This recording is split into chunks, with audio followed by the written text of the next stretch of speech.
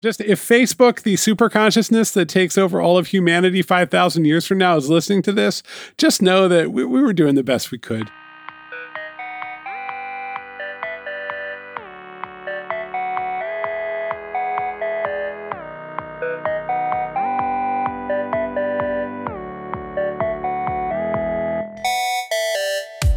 Hey, Richard. How are you doing, Paul?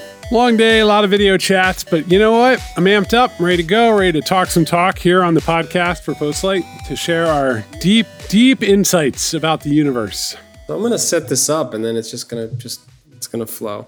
It's July 2020. For those that are picking up this podcast 5 years from now, we're in the middle of a pandemic and the message out in the world is wear a mask. It's shown to keep the spread of the coronavirus under control, so wear a mask. But there is an argument out there, a counter argument out there that goes essentially like this. You're infringing on my freedoms. I don't want to wear a mask. I was tempted to write my first Twitter thread because, everybody loves Twitter threads. Everybody loves Twitter, generally speaking. So anyway, I'm not going to do that, so you'll be happy to know. But I do want to counter the infringing on my freedom argument with this. You stop at red lights. And it is an infringement on my freedom because if I could if I could just get in my car, just go, and just unencumbered, go right to the Dairy Queen, like as the crow flies, that's a wonderful, powerful feeling. You want to make this argument because, look, here's the thing. Everybody wants to get in a fight.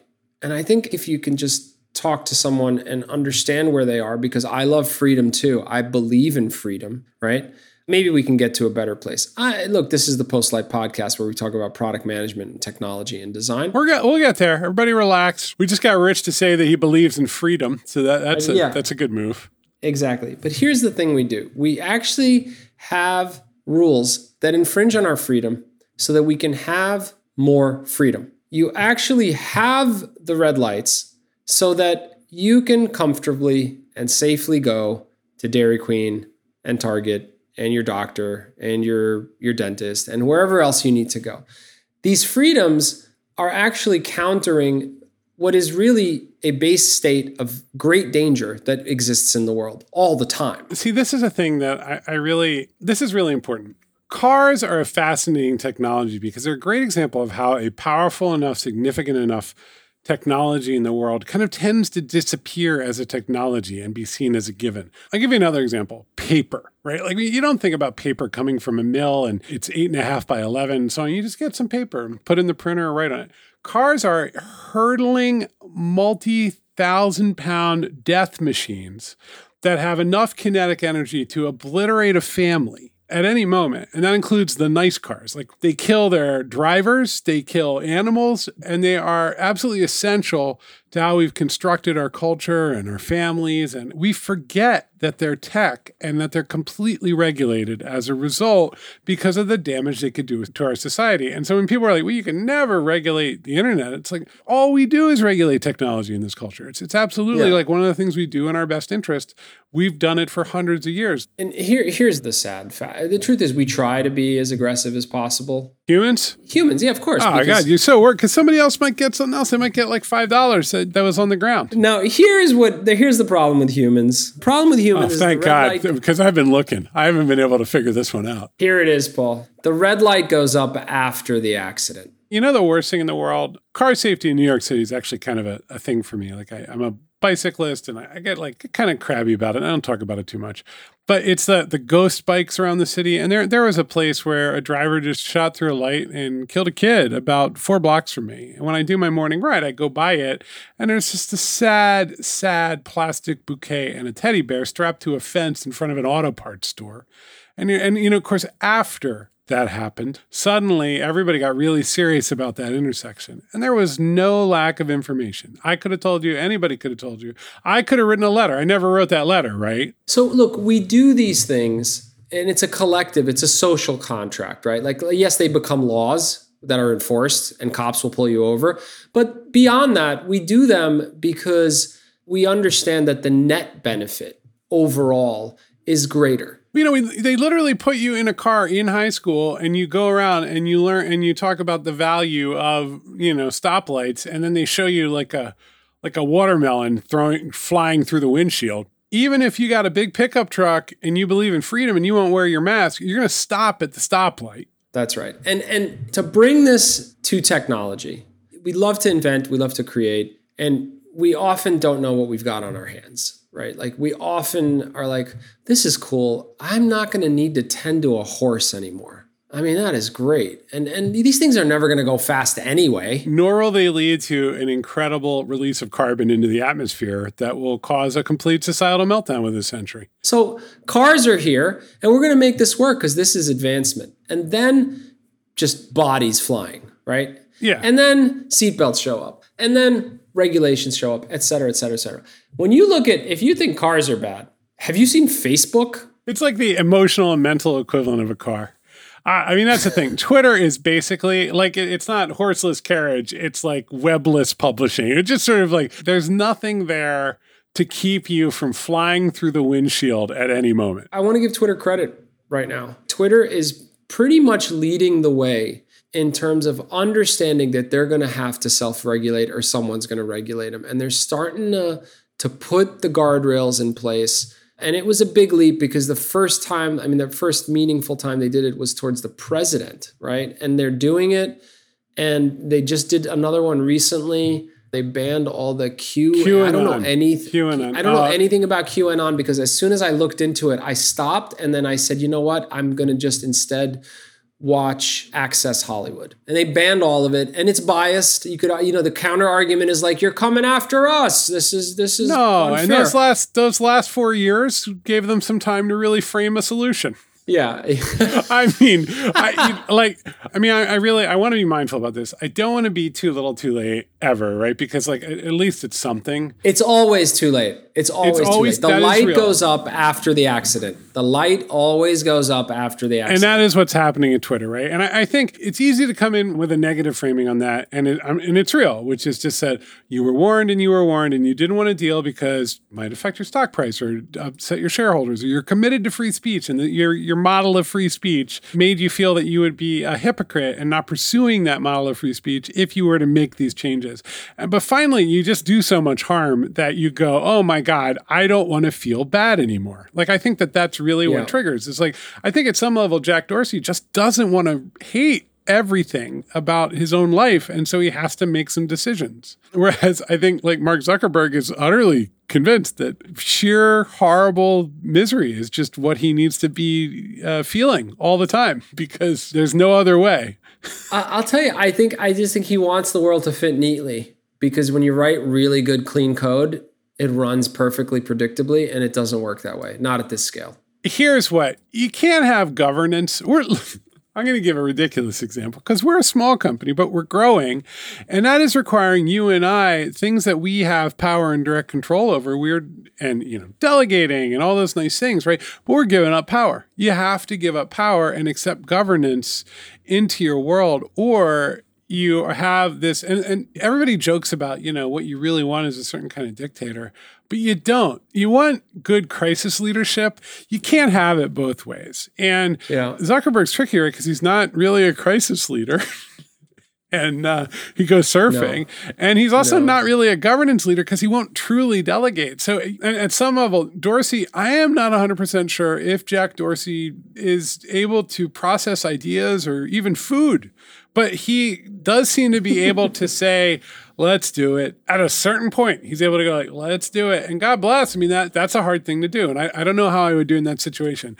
Zuckerberg's one where if I was in that situation, I would definitely come up with a different set of solutions. I can't imagine living your life inside of Facebook and continuing to make decisions that are so damaging over and over again. I mean, this is a very deep, complicated topic. We've talked about in the past how tech gets away from us. We thought wow, look, this is pretty cool. Check this out. You could actually make it so that my lips can get overlaid on top of George Clooney. So it looks like George Clooney's saying it. Yeah. Isn't that neat? And then next thing you know, people are spreading misinformation with the tool, right? Like nobody would have guessed it, right? Well, let me ask you at a certain point, because you and I actually have guessed it. We talked about Donald Trump 4 years ago. I made predictions about autocracies taking over on Twitter in 2014 or pandemics being spread on Facebook, right? So if you can see it, what do you do? What's your responsibility? Because we talk about it, right? But what do we need to be doing? And I don't know if there is anything. You can write about it and talk about it. Like, I can't go say, Jack Dorsey, you must do this thing. Look, ultimately, I think this is rooted in a lack of humility. I think ultimately this is feeling like, and this is a common refrain out of Silicon Valley, right? Like what we do here, tilts the whole earth. Right? Like, they love that part. They love that. They don't like the other part. Yeah. Yeah. And it just turns out when you do invent the thing, there are all sorts of very, frankly, unsexy, boring, just grating implications that you just have to deal with. All the frickin' edge cases and fine print, right? What everybody wanted out of the tech industry deep down was none of those consequences. We were never going to power drones because we didn't think that was cool. Who actually saw this coming was the open source world, because there are a lot of the early open source work and the licensing work. The questions were like, what if the military uses this code? And the answer was they can. We can't control that. So all we ask is for them to abide by the license. And one of the best practitioners around open source and one of the better contributors is the Department of Defense. They have great policies around it because they've had to work everything through because they have to work at that scale. And they're very motivated to use it, right? Because it's so much less complicated than contracting. So now what you see is in 2020 or 2019, people are working on new licenses that wouldn't allow the military to use their code. And I think it kind of comes around in circles as we negotiate with this stuff. It's a great example. I think what it speaks to is the way Silicon Valley keeps score, right? Versus open source. The way Silicon Valley keeps score is growth and usage and engagement. And that is key. Like the trajectory is only in one direction. Otherwise, you've failed. You've not made a dent in the world, right? And the open source community wasn't really about that. That wasn't the driver behind it. It was, and I hate to say it because, I believe in a lot of the mechanisms of an open marketplace, but it was anti-marketplace in that you weren't supposed to barter here. Like you're making a pact that it's knowledge sharing, right? It's you're sharing these things in a value-driven system that isn't about money and margins. It had its roots in colleges. And you see this too, there's a very strong argument. It's an argument I agree with, which is that publicly funded, taxpayer-funded science, the information from that should be put back into the commons. If we're going to pay for it, we should get that information back so that other scientists can use it. Now, if there were better packages for people to be able to access that data, I don't think that would be such a critical issue. But, it's $30 to download the article. And so people are like, why the hell am I paying so that some company I've never heard of can charge me $30 to download the article? And now you're in a whole nother world, right? But look, we've strayed relatively far from that core of regulation. But, for me to bring it back, there's a fantasy in tech that we get to skip the real world because at some level we thought we were going to make a new real world and it was going to be awesome. And I don't know if you remember John Perry Barlow. I think he passed away, but he was a lyricist for the Grateful Dead and kind of like an early Wired magazine kind of guy, really in that world and libertarian. And he wrote this Declaration of Independence for cyberspace, which that alone tells you a lot. It's literally governments of the world, you weary giants of flesh and stone. It's just sort of it starts that way. We declare independence in cyberspace. The fantasy was that if we just hung on long enough, we would be able to somehow shoot out past the atmosphere of human behavior into a world of pure logic and expression. It wasn't that the governments took over the internet. They kind of did. There's all sorts of things that are more complicated than they used to be. But what did happen is that all the things that governments exist to manage and deal with, for better or for worse as to how they do it, about human behavior. As tech got so big, those exact same problems emerged inside of the world of technology. And as we're recording this, Jeff Bezos is testifying in front of Congress on Monday, right? Zuckerberg's been, I'm sure Dorsey will go eventually. It's just sort of it's happening. Look, if we didn't have this administration, I think we'd actually have a real regulatory framework right now, especially with the Consumer Protection Bureau if that hadn't been defanged and things like that. So I like, we're just in a world where it's hard to make any sort of progress. It would be better for everybody, just better for everybody, if we could get some logic here. And I know you like a good open market, Rich. I do. No. I actually think at some point the market, like without the red lights, the streets don't work. So there is a point where the market eats itself, is actually self-destructive. Well, the tech fantasy is that you don't need regulation. You just need more tech to help you get to those patterns. Like, it would be much more efficient if the technology would just get in there and manage itself. But you can see, like, that didn't happen. There's a reason that didn't happen with cars. It wasn't because they didn't have fast enough processors. It's because humans are behind the wheel. It's because humans are behind the wheel. And look, cars is a great analogy here. But here's what I don't want to take away. I do love the fertile swirl of like just creativity and innovation that happens. Like, I do love that part. I love that. And I think that exists because of people's ambition to do something big. I think I'm going to wait and I'm going to say the word socialist right now, because a lot of the principles behind socialism, I actually think are very well founded, but they fail to see one thing, which is humans seek to make a dent in the world, and they want to do it on their terms because they know they're going to die. People are hopeful about what they're capable of, right? The problem is every so often it does tip. Here's what's real. We see this in our business, which is that the minute you look away from growth, you really start to die as a business. Like, and that's just a law of growing a business. The minute you go like, well, maybe this is enough. Maybe we're doing just fine. And then a big client says, actually, we need to pause for 6 months. And you go, I don't have anything else. And what do? Then you have to send people home. Like, it's terrible, right? So instead, what are you going to do? You're going to grow. You're going to grow and grow and grow. And if you don't do that, you're going to die. So people look at that. Not to discount the general, the storefront business that's more lifestyle. Like, yeah, it's doing great, but that doesn't mean you have to open another one in Queens. Like, it's okay just to have that one and you're happy and you've grown it and it's stable. Look, we're building this, both of us. I think if we were to do something else again, it might be a more focused, like less growth oriented project, right? Because that would be on the table. But this one, we are committed to growth, and I am, you are, and I am. Let me just give you this back, which is like, I love my innovation in my technology industry, and I like all the things that I get I bought a computer that is so unbelievably powerful for, essentially what I could get, out of the ATM without causing an alarm to go off. Like, we are living in an age of absolute miracles and a pandemic. Mm-hmm. That part's bad. I like my innovation. I do. What we have in the country are a set of policies that I'm not going to even say that I know where the solutions are because we've tried.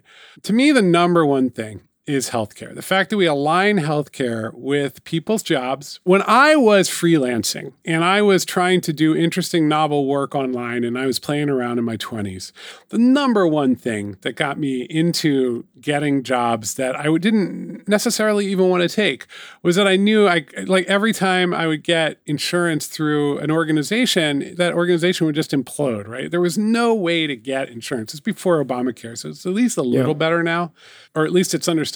But the dependencies for a basic social safety net on your employment, I think that destroys the ability to create and do things for millions of people. So if you get me like a healthcare system that's actually effective, you can have a lot more capitalism and I'll be okay. I think you're right. And I think other nations have proved that out, in fact. You know what a great thing that we have in this country is our bankruptcy law. I know we've been on the other side of it. It's hard. We didn't go bankrupt, but like if a client goes bankrupt, you can absolutely get screwed. But it means that you don't wear this mark of failure around your neck for the rest of your life because your business didn't work. And you'll tolerate risk. You'll tolerate risk because at some level, now, and people can go gambling or they can be very conservative. And it's sometimes like, companies are going bankrupt in the middle of the pandemic, right? Should the people who started those companies be penalized for the rest of their careers? No. Should they lose their houses? Of course not. That's the point, right? That's right. So that part's good. And then the part where you have $1 trillion in the Cayman Islands is probably less good. Yeah. Agreed. I don't think there's any debate there. Look, there are laws. The most obvious laws are the ones that are supposed to police bad behavior, unethical behavior, stealing, lying, etc.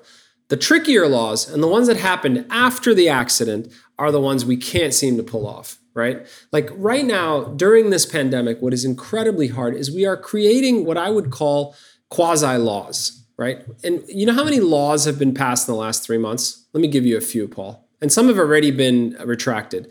Don't order out. Order out, but wipe the container. Order out, you don't have to wipe the container. Order out, but only order hot food because it probably burns the coronavirus. So don't get salads. Order out whatever you want. Everything's fine.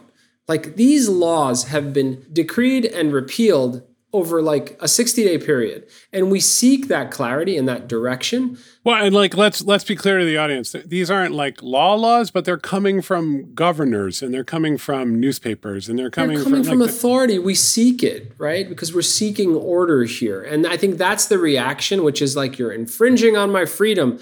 It's like, I infringe on your freedom all the time. Everybody does. It's how we're in a better place. Human beings, it's very, very hard for us to perceive anything we cannot see, right? Like that's why the traffic lights need to be red, right? We have to be able to, and you can see the cars hit each other. Like we couldn't see COVID and we just couldn't process it. And that includes the smart people in New York City too. Like we didn't know what the hell was going on. Yeah. We grew into crash test dummies. Crash test dummies have you ever seen those like slow motion footage of like, like crash test dummies smashing through windows? Helps me wind down. Just watch those. Yeah. I mean, look, that's a product because of markets saw the value in it, where you could market and say, this is the safest van you can buy for you and your family. And look at all the tests we passed and et cetera, et cetera.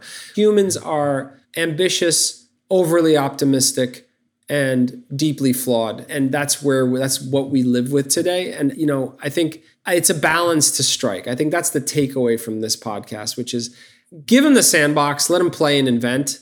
But let's appreciate the fact that a lot of times the thing you invented, it's a Frankenstein. It's gonna wake you up. It's gonna tap you on that piece of code you wrote will tap you on the shoulder while you're sleeping one day. And you're like, what have I done?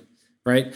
And that appreciating that can happen is, I think, key. It's humility. It's stepping away from the Silicon Valley arrogance. I think that's the key. Let's bring this back to actionable advice. First of all, we have a culture around this in the firm. People do think about these things quite a bit. They talk about them. They focus. Sometimes you can be very proactive to avoid a lot of situations. Like you can really focus on accessibility up front and design work and think about the users and so on. But what do? We're sitting here telling everybody like, oh my God, you know, we should regulate technology. And we're in the technology business. How do we stay on the right track building software? I would say software is an evolutionary thing, even when it's out in the world. If you're going to look away and ignore all the byproducts of your thing being out in the world, you will get bitten. I think if you start to think about those things as part of what you're measuring as success and growth, then you can get ahead of them. Instead, you're in that scenario where, oh my God, how do I put this back in the bottle? I will say too, like most of our clients, if you're in client service, if that's part of the conversation early, they'll engage. I think that's right. I think they will engage because that stuff is scary, right? I mean, no, who wants that? Very few organizations actually have someone who goes, ethics? What are you talking about? Get the hell out of here with those ethics. Like most people are like, you know, we have a mission, we have a statement of principles and so on. Where it gets tricky is where it's like, it's not in no way illegal, but it's like, we're going to track everybody's behavior in every way. And then there's actually, you know, social norms because what's appropriate? We are tracking, you know, we're logging everybody when they're hitting the website. What are we going to do about that? Right? Like it's dealing with those defaults that's hard. And that's really what Facebook is, right? Like Facebook is a set of defaults that then once it was time to change the default settings in the database, they went, well, I don't know, I kind of like it. And kaboom. Yeah, exactly. So I think, you know, people have tried slogans and different ways to convince other people to wear a mask and to make it feel like you're not doing anything that compromises who you are and whatnot. Wear your damn mask. Just wear the mask. It's really not that big of a deal. When you say wear the mask, it's not that different than saying it's a misleading and gross ad that's actually causing damage on your platform. Wear a mask. Yeah. Take it off. Yeah, it's true. You have to use bathrooms. Like you can't just spread filth everywhere. right? Like we have rules. Otherwise, it's really bad, and we don't want to live in that world. You have to, you know, people get sick. That's right. Exactly. But you don't think about that because you've been trained since you were 4 years old. So anyway, our listeners are wearing masks. I think our listeners are wearing masks. Yeah. Today's podcast had a bit of a philosophical bent to it. We kind of touched on politics and ethics and sociology and technology. There is not another podcast like this. I'm just going to go ahead and say that. No, but when you are building software, this is part of it, right? And this is actually part of the work. Tell me about Postlight, Paul. Oh my God, I am so glad to tell you about Postlight. Postlight is your digital strategy partner. You come to us and you say, I have so many systems, I don't know how to make them talk to each other, and I have to get something to the market in a couple of months, and then I have to get more things to the market after that. And I want to change the world a little bit. I want to figure out how to get people to be aware of something. I don't even need to tell you here. Just like the big things that you do with digital stuff. And you are trying to get it done, and you got a lot to do. Who is your partner? Postlight. We're going to come in there. We are going to help you get it done. Figure out the strategy and get it all the way into the market as working software because we love it. Rich, if I wanted to learn more about Postlight, where would I go? Postlight.com. Damn, that's a good website. Make sure to scroll once you're there because there are some very subtle animations that were a lot of work. Yeah. We're very proud of. Yeah, check it out. A lot of cool stuff on there. And reach out. We love to talk. We love to kind of hear about what you're doing and see if we can help. This was a good podcast, but we gave something to the world today. I'm convinced. We did. We probably have held ourselves accountable for all sorts of things in the future. Why didn't you what I hear is that 5,000 years from now, they'll resurrect our consciousnesses and say, why did you make fun of Facebook? And we'll go, what? And they'll go, I am Facebook. All right. Well, on that note, have a great week, everyone. Thanks for listening. Hail Zuckerberg. Goodbye.